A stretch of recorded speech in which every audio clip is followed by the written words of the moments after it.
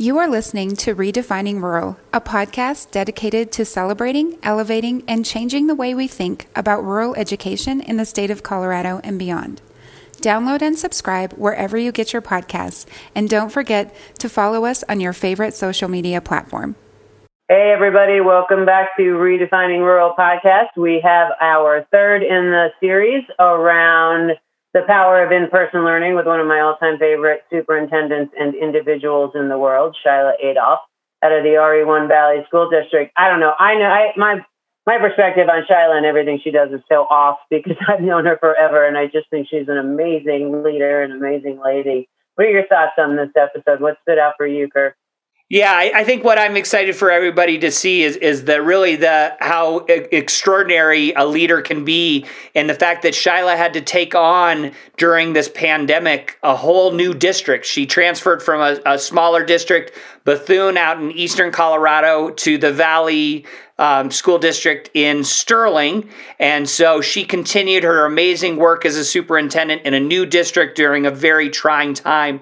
And so I think what's fun in this episode is to really get to hear her journey, what she's done in smaller and larger systems, and how that impact really made a difference for the kids in Sterling, Colorado during this year.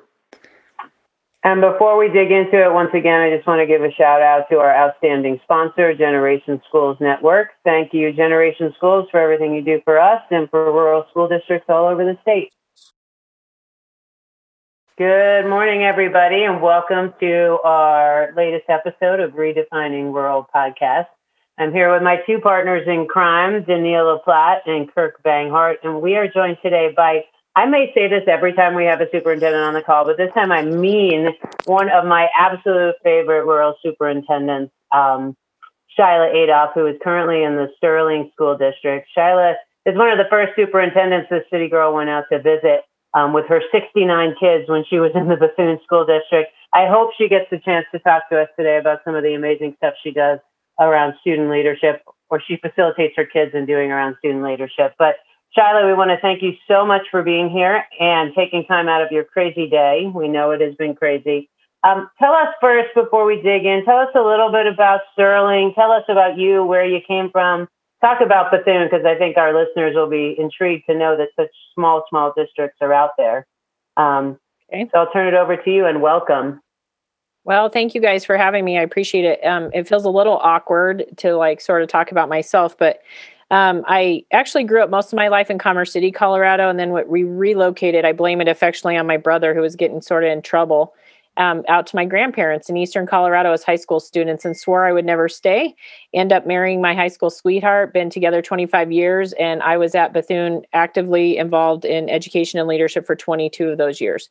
And recently we chose to move our family to Valley School District, which is pretty cool and unique because there's a larger buildings here in Sterling, and then there's a smaller building called Caliche. So it was sort of a perfect blend of professional growth and change, as well as doing some things for our own children that we were excited about. You know, my kids were Bethune. I love it and I adore it. And it's a small rural school that will always be a big part of my heart. But for my son, who was becoming a freshman, we were going to Stratton for FFA and baseball, football, wrestling. So my husband said, I want our son to go to school with his friends. So we're going to look at something a little bit bigger where there's more opportunities. So that's the why. I have had a lot of people say, why would you leave somewhere you've been for 22 years? And it is sad, but it's been exciting.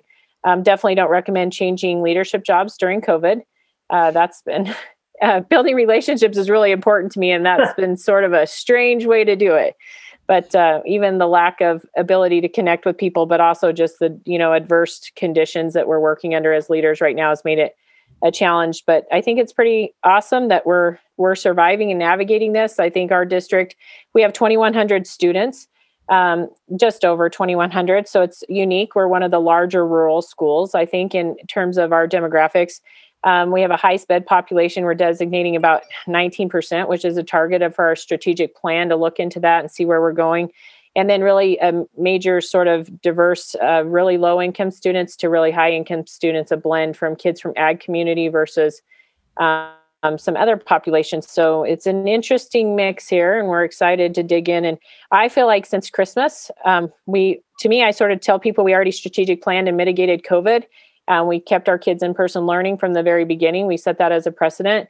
And I think for 2,100 kids and never having to shut down one single building, we were winning at that. So. Awesome. So we definitely want to hear more from you about the power of in-person learning that you've seen as you guys have stayed in session at Valley School District. So I'd love to hear what you guys have done and what you see as the impact of in-person learning.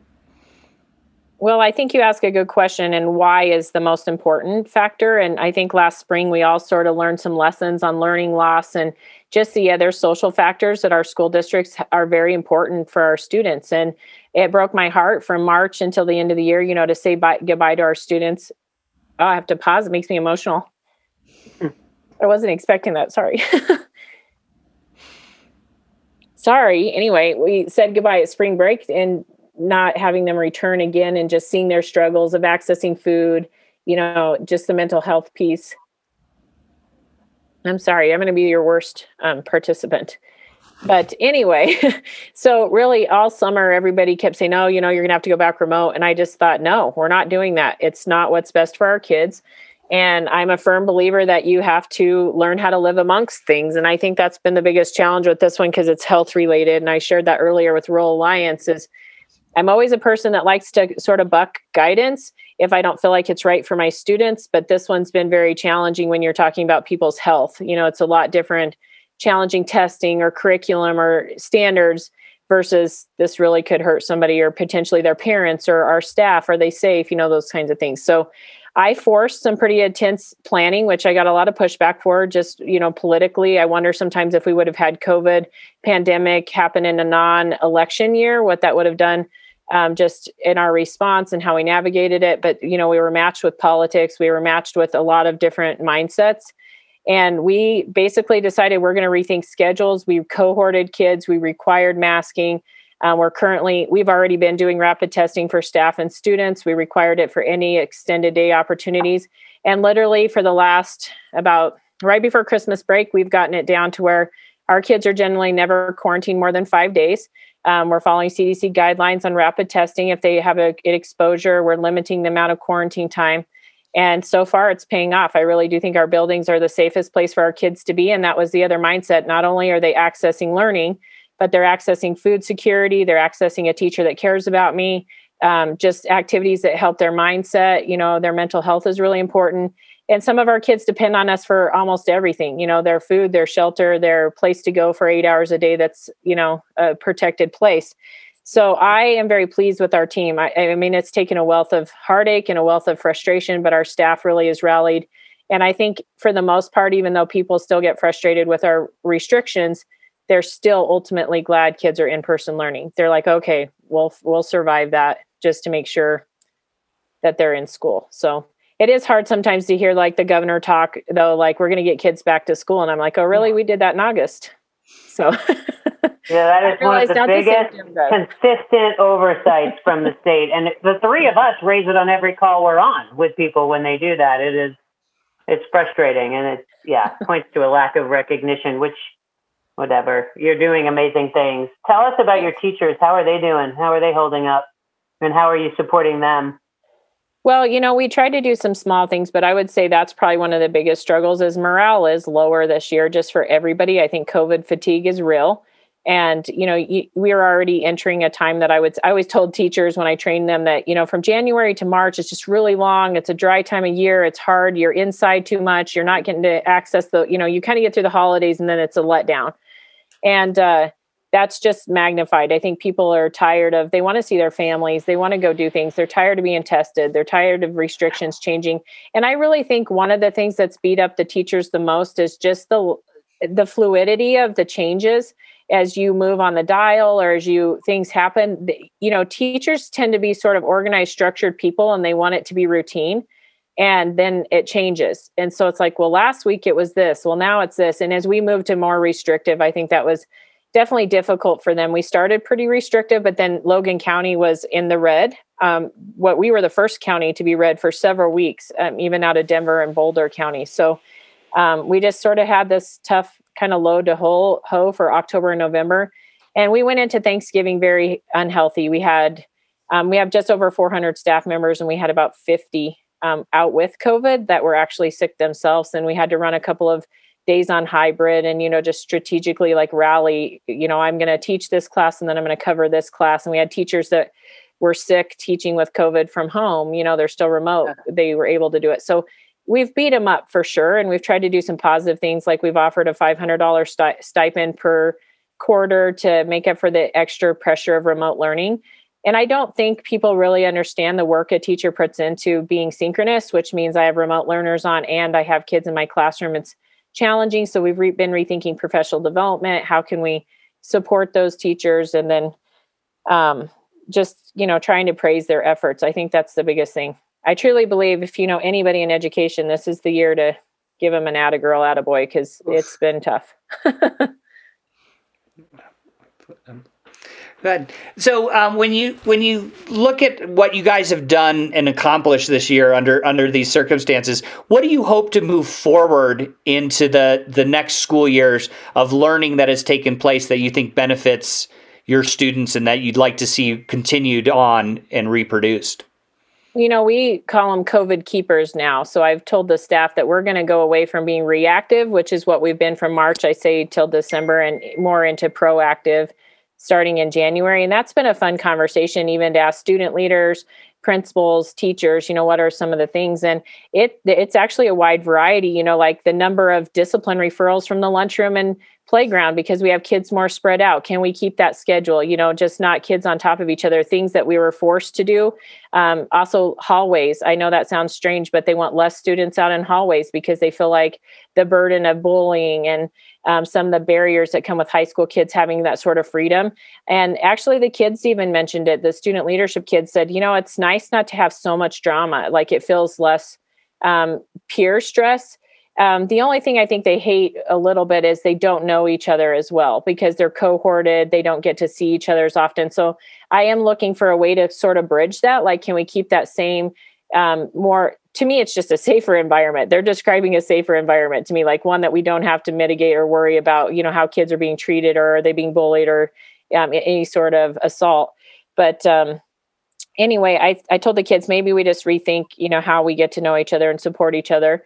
I think that's a keeper, is just looking at those structures. We're also talking about doing like a freshman camp for our larger building here at Sterling.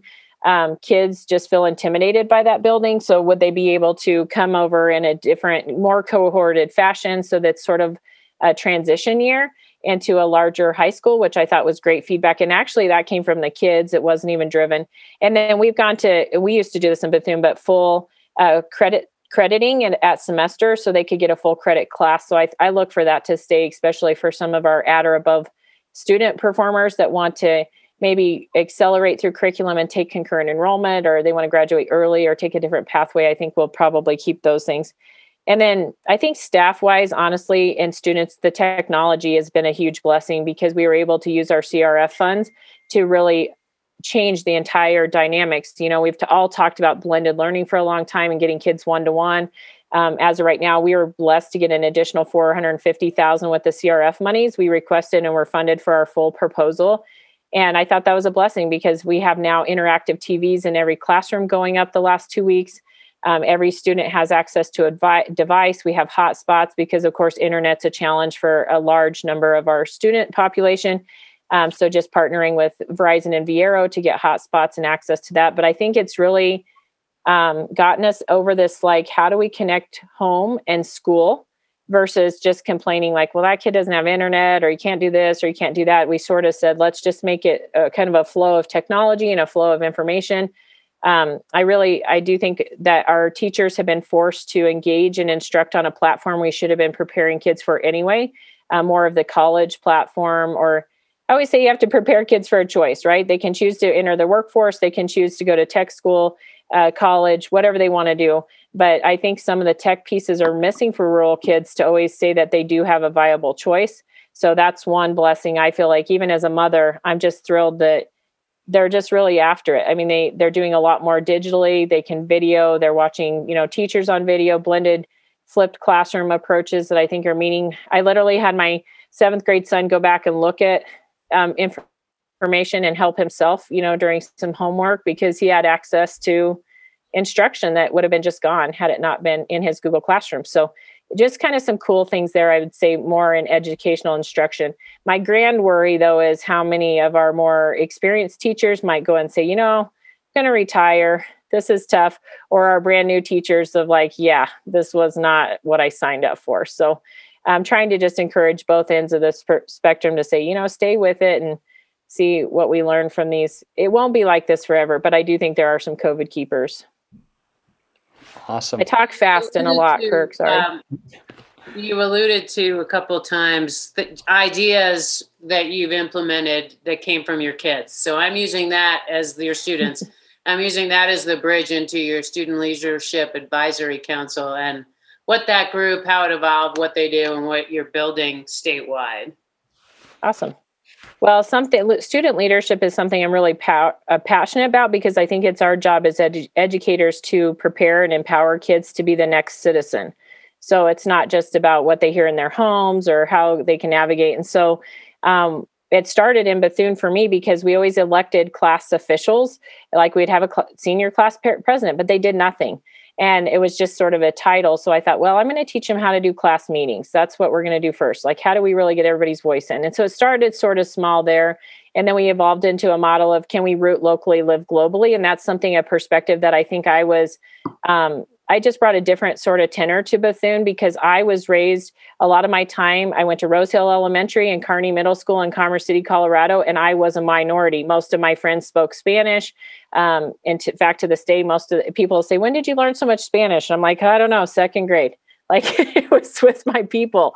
So I just told the kids, we really need to figure out a way to just go wherever we're called to go, or are there jobs that they maybe don't know about in rural and truthfully, we've just been very blessed for partnerships because Michelle undersells herself, but the Rural Alliance has always been a wonderful partner, CASB. And then, of course, I was able to win sort of a ear from some great legislative people. I mean, Senator Todd was inspirational and inspiring for our work, and Rep. Becker, Senator Sonnenberg. We've just been able to partner with people.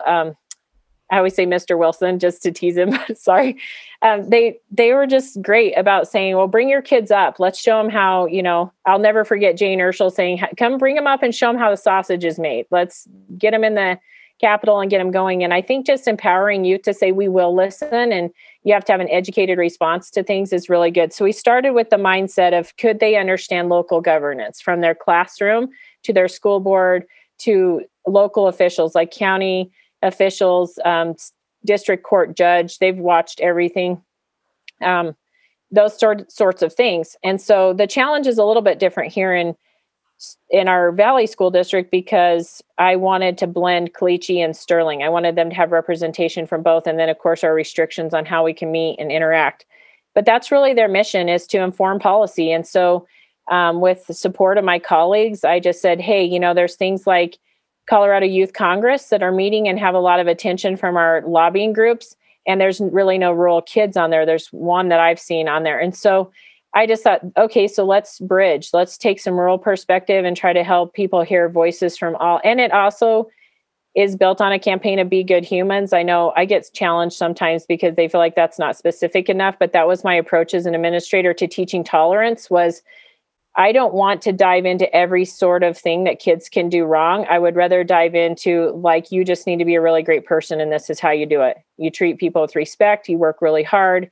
So they've defined what it means to be a good human, from work ethic to, community service, around the 7 mindsets, really, from that text. So I hope that makes sense, but it seems sort of, I don't know. A lot of people will say, well, kids don't need an opinion. And I disagree with that. I think they're in the trenches, they're living it. And if we want them to be really great voters, then we should teach them at a younger age how to do research, how to be mindful, how to care about their neighbor, those kinds of things. And I brought this up this morning I always say the guys, even though we're not all guys. So I'm sorry. When I say guys, it's me, the superintendents. But, it was an interesting conversation because one of our student leaders posed the question of, why do we hate each other just because we play each other?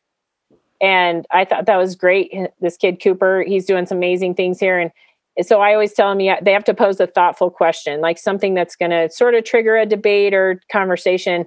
And that was such a touching conversation last night because they're like, you're right. Oh, we don't know why. We just, got smashed by you on Saturday, so now I don't like you, or, those kinds of things. So I thought that was a huge piece of evidence in the right direction, that we can play each other, we can battle like mad, we can have school pride, but in the end, we all care about each other because we're still citizens here and rural kids. So I get kind of weepy at those things because I always think, okay, this is where it's at, what we should be doing. But this same kid that posed that thought, I always call them thought-provoking questions, because I'll be honest with you, I tease kids all the time that your thoughts aren't deep enough for me to care.